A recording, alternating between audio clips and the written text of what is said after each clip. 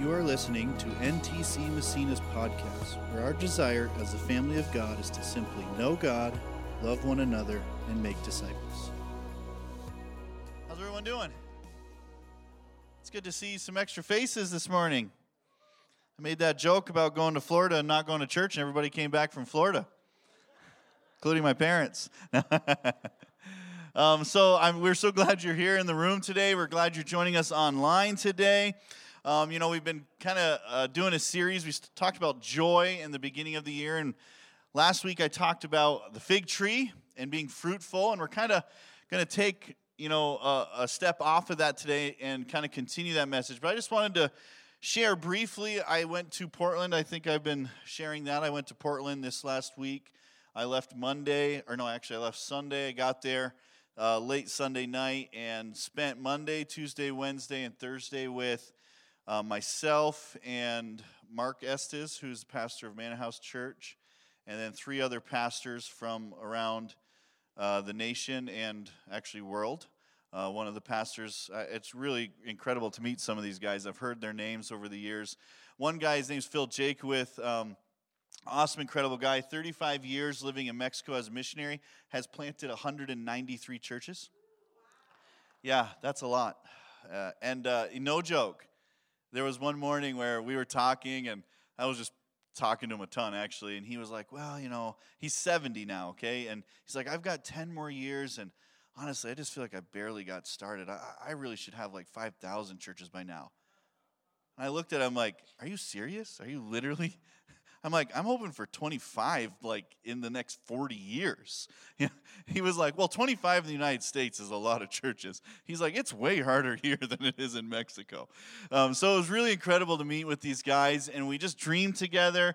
I will probably share even more over the next number of weeks of what took place there as I kind of processing with my wife, and actually want to share with the elders.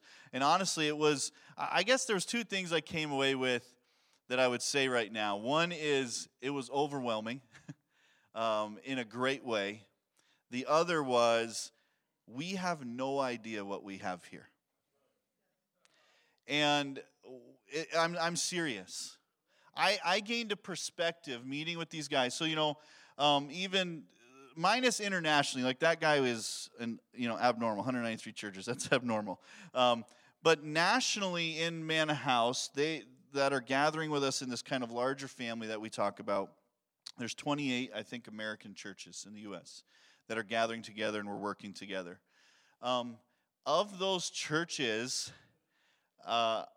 just being really blunt, we're, other than Manor House, so like I look at Manor House, which it's huge, right? Right now, I think there are about 4,000 to 5,000 people. Before COVID, they were almost 9,000. And they've always had this huge success, 70 years. I've always kind of, in a sense, idolized what they've done. And the churches they've planted, I assumed were as successful. And not to say they aren't successful, they are. But I think sometimes when you look outside yourself, you're always thinking people are doing better than they are. And when we judge ourselves next to everyone else, we always think we're not doing as good as everyone else. And what I found out is we're doing pretty dang amazing. For real. Across the country, we're doing amazing as a church. And it's not just because of me as a leader or a staff. It's because of you. The things that God has done through this church in 40 years, it's few and far between. And that, I came home like realizing even more so. I've always captured this idea of like, man, look what God's done in NTC, and kind of just understood like, wow, we have something special. I came away realizing we have something extremely special as a church family. And so I just wanted to honor you guys. Like, I get to do this with you.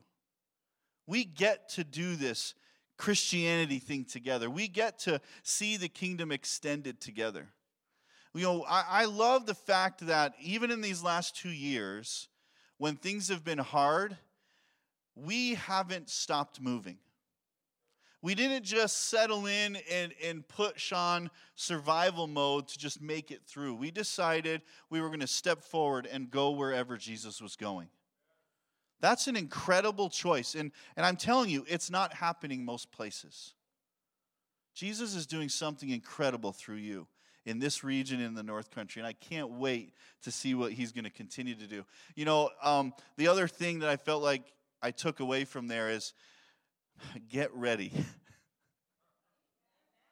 And I don't even know what to say to that, but I literally was overwhelmed. I was talking to my wife the last night on the phone, and this is not a joke. It's almost embarrassing. I'm talking to her, trying to share what took place, and I was shaking. I was literally shaking because of the realization of what God wants to do through us. And it's humbling in a way, because the very next thought after an excitement is, I think you chose poorly, Jesus. Like, are you sure you want to try to do this with us North Country folks? You know, like this almost doubt comes in immediately, like, I don't know if we're able. But I'm telling you, we are able to accomplish infinitely more than we might even ask or think because of the Holy Spirit within us. If honestly, we might just be a little bit bold enough to step out and say, yes, Jesus. If we might just push aside thoughts to say, I'm not good enough, I'm not ready enough, I don't have what it takes, and step in wherever God's calling us. When we begin to do that, even more than we have, because I'm telling you we have, get ready for what God's going to do. Get ready for what he wants to do. In you, as an individual, and through us as a church. God wants to do incredible things. All right, that's my mini message. So here we are.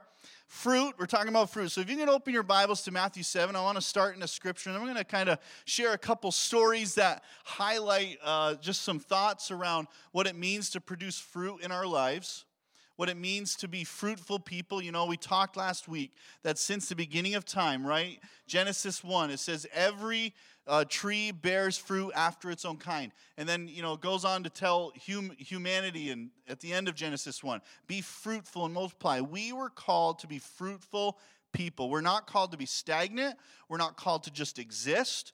We're not just called to make it through. We're called to be fruitful. And that's in a million ways. I highlighted a lot what Jesus says in John 4, that, you know, the fruit they harvest is people brought to eternal life. But the truth is, fruitfulness in the kingdom happens in a lot of ways. The first one is that we're supposed to take the fruit God produces in us and see it produced in other people. But first, you have to have fruit produced in you to help others find that same fruit. You have to see God transform you from what you were at one point to what God's designed you to be in your life. You're not supposed to stay the same. Coming to Jesus or going to church is not about finding this ticket to heaven or this salvation moment. It is the beginning, but that's just the beginning of the race. We've talked about it 1,000 times. And if we stop there, then we actually miss out on the transformation of what God wants to do with us and through us. And that's what we have to look into. What does it look like to produce the fruit in our lives that Jesus calls us to produce? So Matthew 7, we're going to read this scripture. This is an incredible chapter. There's like a ton in here. And it is all connected, but we're just going to read verses 17 through 18, okay? So chapter 7, verses 17 and 18. This is Jesus speaking. He says this, a good tree produces good fruit, and a bad tree produces bad fruit. A good tree can't produce bad fruit, and a bad tree can't produce good fruit. What amazing revelation. I want to read it off your notes now because I just read out of the New Living Translation, but the ESV says it a little different. He says, so every healthy tree bears good fruit, but the diseased tree bears bad fruit. A healthy tree cannot bear bad fruit, nor can a diseased tree bear good fruit. All right, so very simple thought here, but quite important for our lives. And one of the things that happens within us is that we start to, as Christians, we start to try to evaluate the fruit, and it's easy for us to see all the misgivings in our lives or the mistakes we make or the wrong choices we have. But I want to challenge us today that, and the whole point of today's message is this.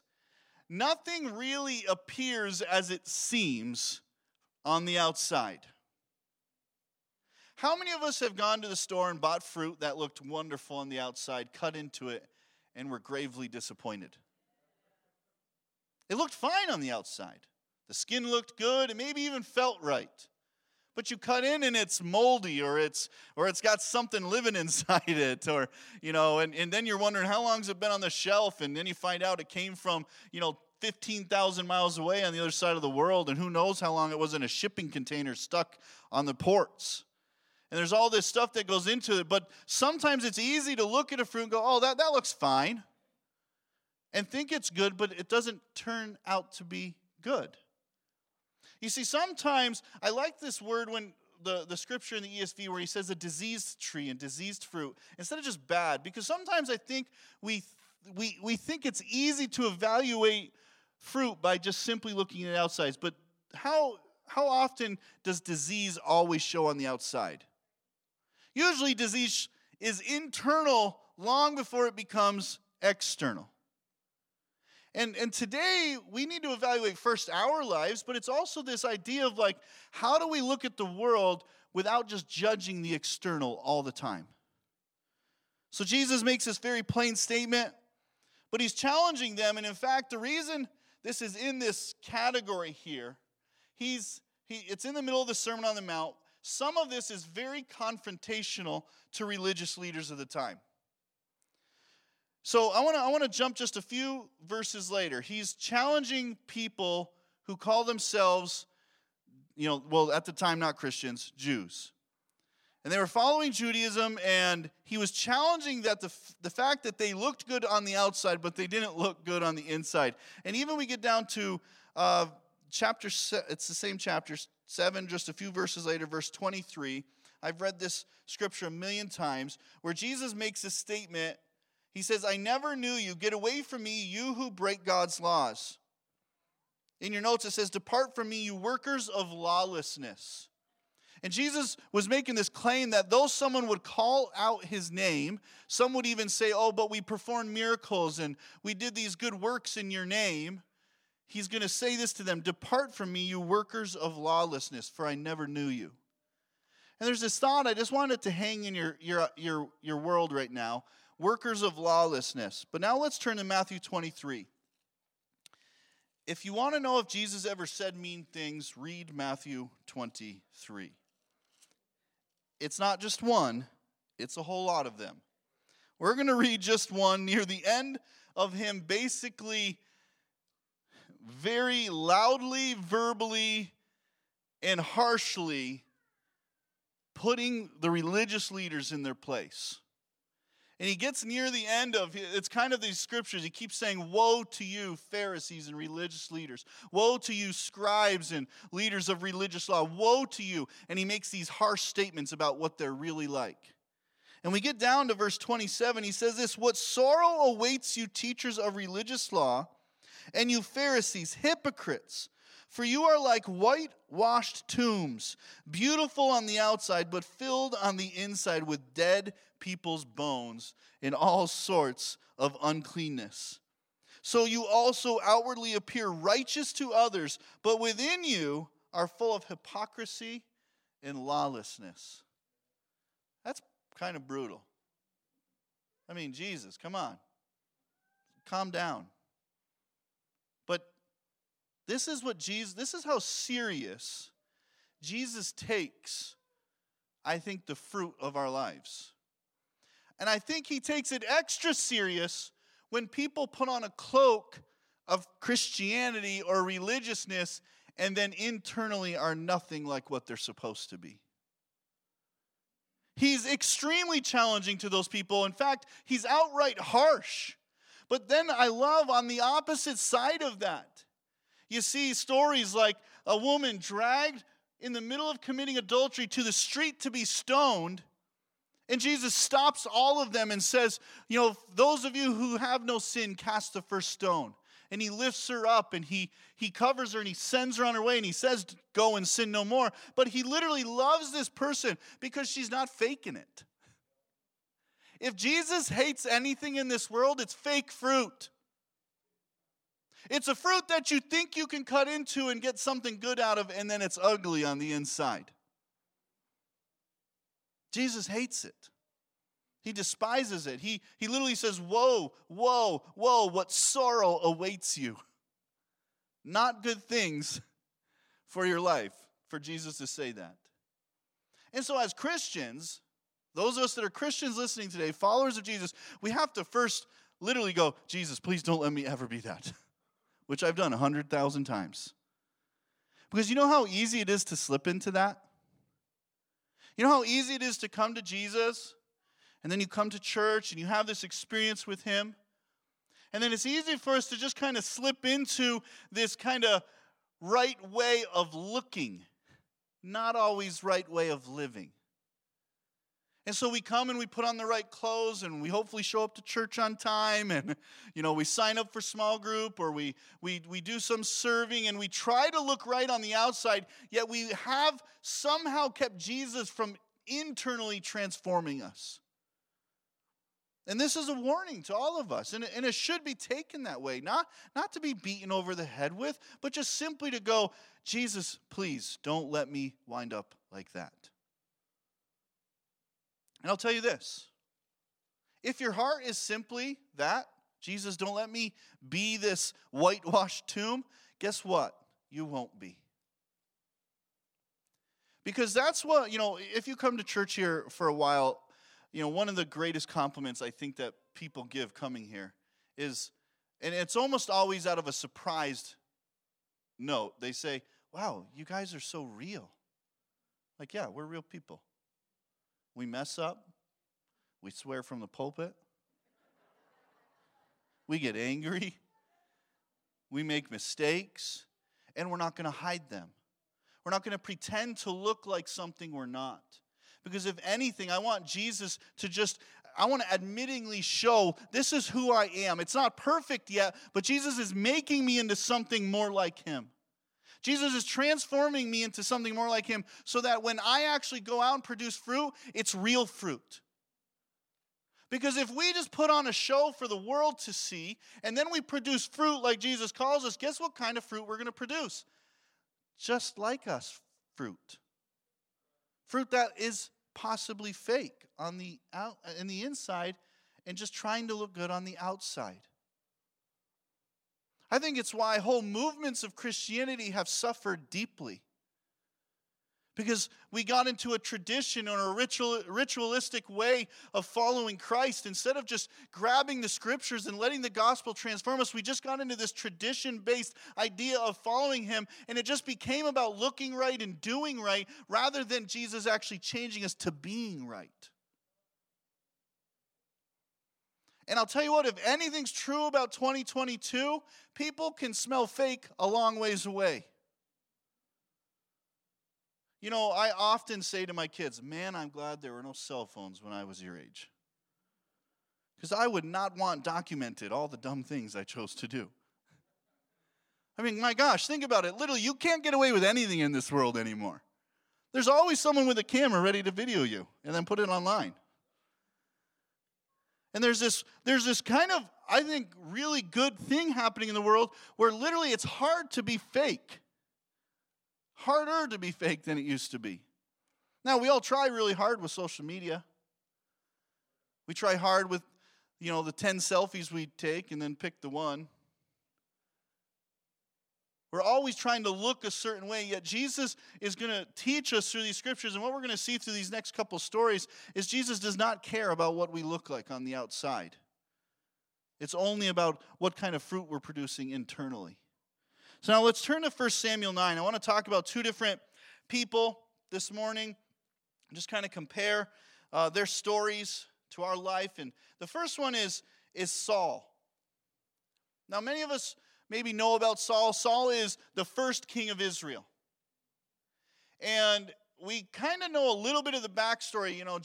We see God rescue his people out of Egypt, and they come into the wilderness, and you've got Moses, then you've got Joshua who leads them into the promised land, and now they're in the promised land, and a lot, history has been taking place, but they've never had a king. They've had leaders, They've had people leading them, but they've never had a king. And in fact, if you go far enough back, you find out God says, I don't want you to have a king. And he says this, because I'm your king. But the people get basically tired of God being their king, and they start demanding, and they actually demand it from Samuel, who's the prophet for God. They say, we want a king. Give us a king. And Samuel tries to remind them, no, God's your king. You don't need a king. But they end up demanding it over and over. And we get to this place where Saul comes into the picture. And it's interesting because basically, and listen, this is a really big thought, and I'm not going to tackle it today. But they actually alter God's decision about this. You see, God doesn't want them to have a king, but then he actually gives them a king after they demanded enough. You know, sometimes God gives in to our demands even when they're not healthy for us. And I think it's kind of a place, I do the same thing for my kids. They'll want to do something and I'm trying to convince them that's not the best way to do it. And then eventually I go, fine, you want to learn the hard way? I think this is a God going, you want to learn the hard way? Okay, here's your king.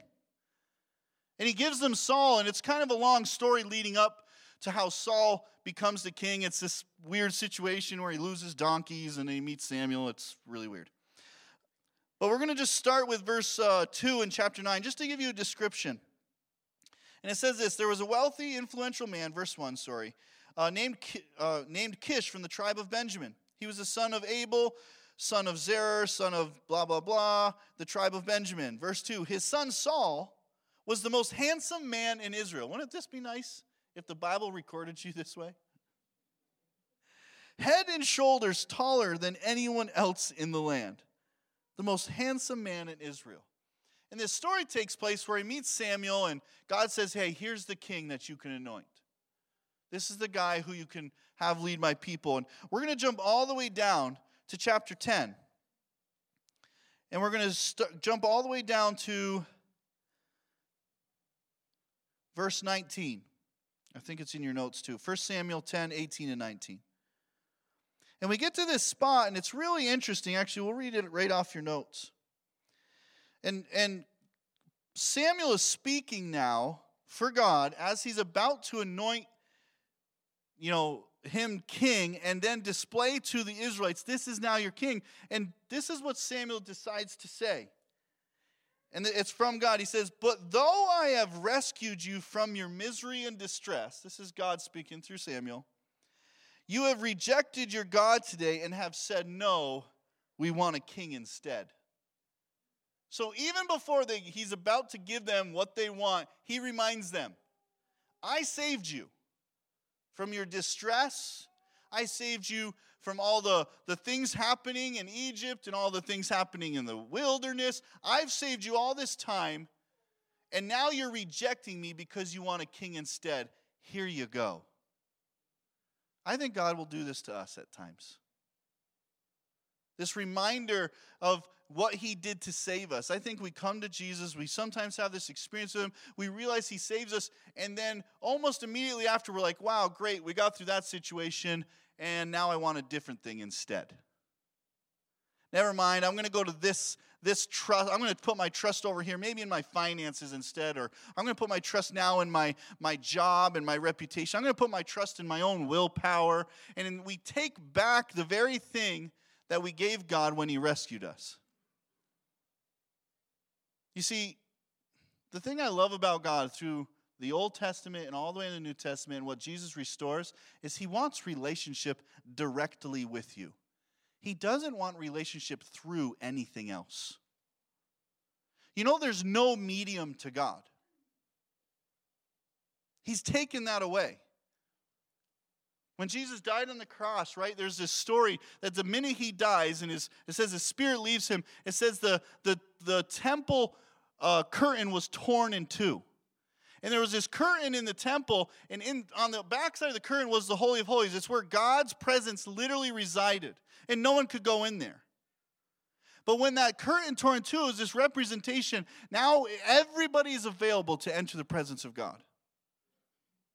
But what's interesting is That was a restoration of what it was always supposed to be like. But we kept, as people, as humans, putting something between us and God. First, it was Moses, actually. You know, a whole bunch of them were invited to go up on the mountain to meet God with him. They said, no, that's too scary. They literally did. You just go up there, come back down and tell us what he said. It started there. God wanted to have this direct relationship, but we've constantly put things between us and him. And I think that every time we do that, it's harder to produce the fruit that he calls us to produce. It's harder to actually be transformed into what he's called us to be transformed into. You ever spend so much time with someone you start saying the things they say? Anybody? Catch yourself? Yeah, I have this friend in Uganda, and he's not there now, but when we would go and visit him, I'm there for sometimes 12, 14 days, and I was spending a lot of time around this guy. And he said bro like every 3 words. And I never say bro. But when I came back home, I caught myself saying bro. I'm like, man, I sound so stupid. And I'm like, what is that? Because when we're around somebody, we begin to be like them. So instead of being around God ourselves and around Jesus ourselves, we're constantly putting things in between us and him and then wondering why we don't turn into him very quickly. You've got too much stuff between you and God. Get with Jesus. You want to be like him? Just get with him. Spend some time in prayer. Spend some time in the scriptures. Spend some time in worship. You'll start to look like he does. And so we see this story with Saul kind of begins, unfortunately, on a bad note. And it talks about how good he looked, the most handsome of the tribe. And what's crazy is it doesn't take very long. It's just a few chapters later. It is some years. But just a few chapters later, we find out that now God is actually pretty upset with how Saul has acted in the midst of being king. Because Saul looked really good on the outside, but he was not very good on the inside. You know, there's a story, I'm not even going to get to it in 1 Samuel 10, when he's trying to show the kingdom of Israel, their new king, they realize, where is he? What happened to Saul? Where'd he go? And Samuel has to go look for him, and guess where he was? It says he was hiding. And there was this kind of notation that you start to realize, yeah, maybe this guy was big in stature and he looked good on the outside, but something wasn't quite right on the inside. And we realize just through a few chapters of reading, he's very insecure. He doesn't trust in himself. He doesn't trust in who God's called him to be. And he starts making bad choices, bad choice after bad choice after bad choice, to the point where we know God wants to anoint someone else king. And now we get to the second part of the story, a story of a different king named David. So let's turn to 1 Samuel 16, just a few chapters later. And I'm going to read a bunch of this. Verse 1 of chapter 16. Now the Lord said to Samuel, you have mourned long enough for Saul. I have rejected him as a king of Israel, so fill your flask with olive oil and go to Bethlehem. Find a man named Jesse who lives there, for I have selected one of his sons to be my king. Samuel asked, how can I do that? If Saul hears about it, he will kill me. Take a heifer with you, the Lord replied, and say that you have come to make a sacrifice to the Lord. Invite Jesse to the sacrifice, and I will show you which of his sons to anoint for me. You know what's funny about that? I always make jokes about us having black and white views of everything we do. Here's God helping his prophet deceive somebody. Just take a heifer with you. Pretend you're going to make a sacrifice. Wait a second. Just wrap your mind around that. So Samuel did as the Lord instructed. When he arrived at Bethlehem, the elders of the town came trembling to meet him. What's wrong? They asked. Do you come in peace? They're kind of afraid of him because when this guy shows up, not everything he says is great. Yes, Samuel replied, I have come to sacrifice to the Lord. Purify yourselves and come with me to the sacrifice. Then Samuel performed the purification rite for Jesse and his sons and invited them to the sacrifice too. When they arrived, Samuel took one look at Eliab and thought, surely this is the Lord's anointed. But the Lord said to Samuel, this is very important, don't judge by his appearance or height. They already did that once, right? For I have rejected him. The Lord doesn't see things the way you see them. People judge by outward appearance, but the Lord looks at the heart. This is unbelievably important for our lives. For some of us, this is great news. Because some of our outward appearances don't look great. But actually, your heart is pure. Your heart is after God, but you find yourself stumbling and making the same mistakes over and over, and it eats you up inside, and you're trying to make a change for God, and you're trying to follow his ways. You're trying to do what's right, but somehow it looks so hard, and everyone around you looks at your life, and it just looks messed up. For you, this is great news. For some, it's bad news. Because our life looks perfect on the outside and everyone thinks things are going well, and we work super hard to keep this illusion up, even for ourselves, so when we look in the mirror, in fact, we're the one we lie to the most, but yet internally something is really wrong. I think we've met both kinds of people, haven't we? I would plead with you, be the first kind. The one that maybe doesn't look so great on the outside because you're just being real and authentic with where God has you and the transformation and process you're going through. Don't be the one on the other side that looks good on the outside but not so much on the inside. People judge by outward appearance, but the Lord looks at the heart. And so I'm going to just kind of skip down through some of this story. The way the story goes is Jesse brings his sons before Samuel, and he goes down the line of every son, and God keeps saying, no, not this one, not this one, not this one, not this one. And finally, Samuel's like, there's no more sons. And so Samuel goes, which shouldn't have even been a question, just so you know. The fact that David wasn't invited to this situation is very telling of probably a rough family story. The fact that they were embarrassed a little bit of him, like, we're just not going to bring him. There's all sorts of, possibilities to this story. There's even, I talked to one of my Jewish friends, and he says that a lot of the Jewish tale is that he's not actually Jesse's son. That there's something took place in their family that he has a son from someone else. And so he's embarrassed, and he leaves him out to leave at the sheep. But yet Samuel goes, hey, Jesse, you don't happen to have any more sons, do you? Which shouldn't have even been a question. And Jesse's like, well, yeah, I guess there's one. Imagine if you were that guy. And David comes, and we know some of the story, right? David comes, Samuel anoints him king. Now, he's this little shepherd boy at this time. Somehow neglected, somehow left out in the pasture, forgotten about, or purposely ignored, one or the other. He's not the one that people would be choosing easily to be their king. In fact, it doesn't make any sense at all. But I love these stories because we see these two contrasts. A person who looks right for the job, but turns out to be horribly wrong for it. And someone who doesn't look right for the job, but becomes the greatest king that Israel ever has. And I love both these stories because guess what? Both of these men make terribly dumb decisions. In fact, if I were to compare Saul's life with David's life, David makes worse decisions than Saul. Do you want to know how Saul's reign as king in God's eyes comes to an end? They were going to battle, and Samuel was supposed to come and offer a sacrifice before the battle. And Saul gets impatient and offers the sacrifice without him. And God says, you're not going to be king anymore. I'm like, he was impatient? That's the problem here? Now, there were other issues. But then you've got David, who literally commits an assassination and steals a man's wife. And when he's confronted, he repents.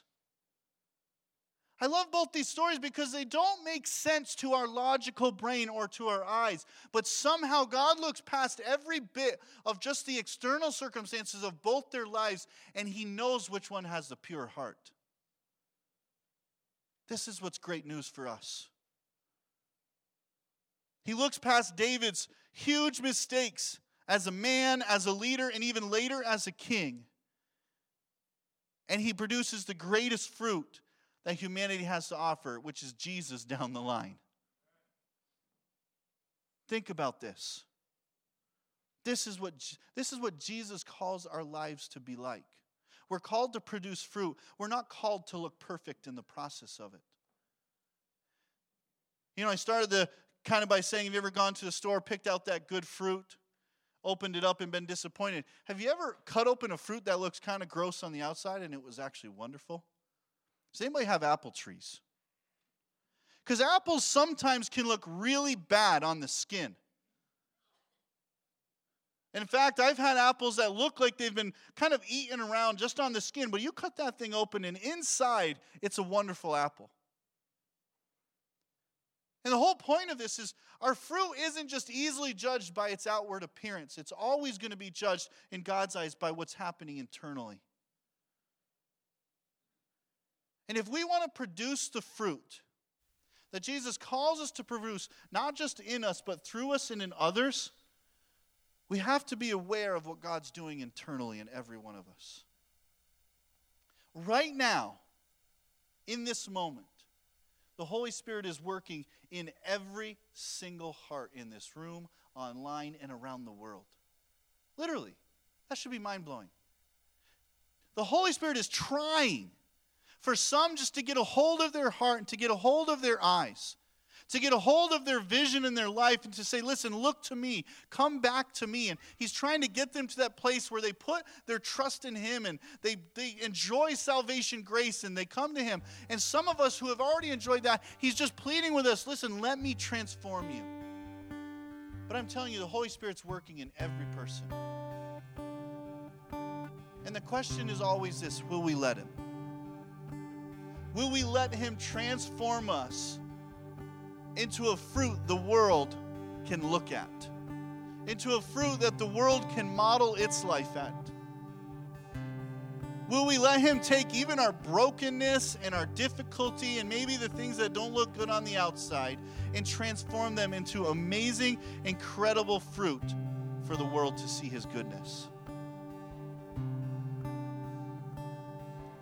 I read Matthew 7 and I read Matthew 25, and I've often prayed this. Because, if anybody's in danger of it, it's a pastor. I don't want to be a whitewashed tomb.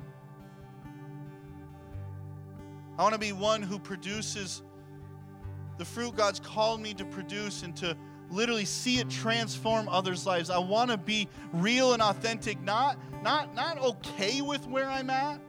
Even as I display sometimes the things that I'm still processing and God's working in me, I don't want to stay there. I want to move beyond that and see God produce new things in my life. That's the call for every one of us. Can we stand this morning?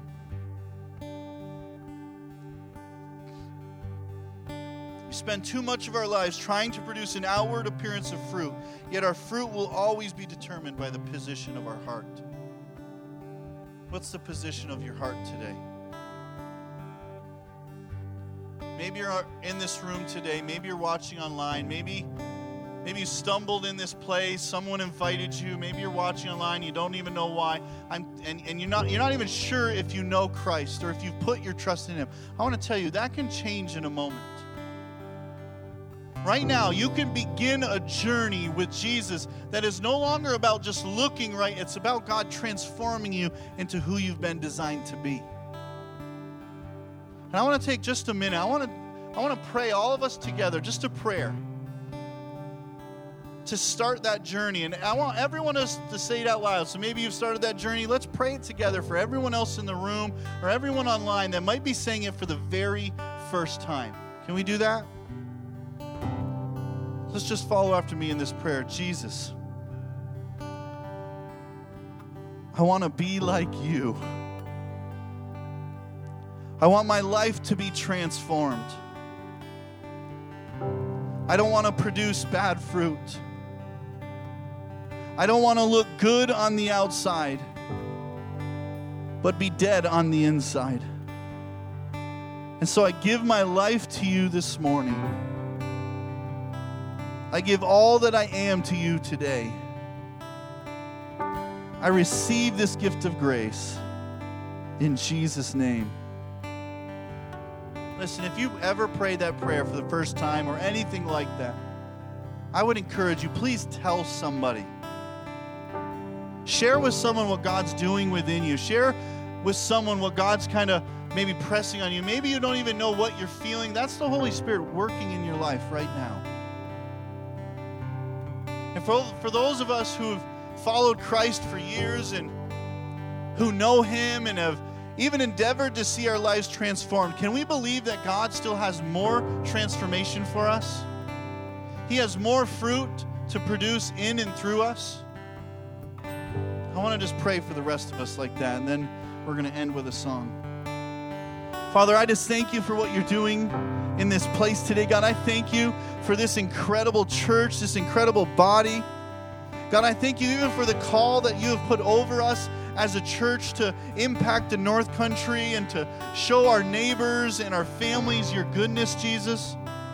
But God, I ask right now that you would transform us more into what you're like than we were yesterday.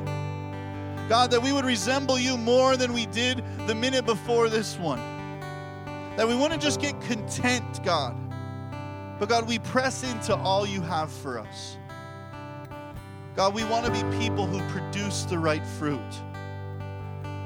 God, we want to be people who look maybe even a little rough around the edges on the outside, but on the inside, there's a heart after you, Jesus. There's a life that pursues you. There's a life that goes after your goodness and the things you have for us. So, Jesus, we invite you, and every person in this room, we invite you to transform us more. God, let us produce the fruit you've called us to produce so that the world will know of your goodness. In Jesus' name. Amen. Thank you for listening to NTC Massena's podcast. We hope you join us next week and have a blessed day.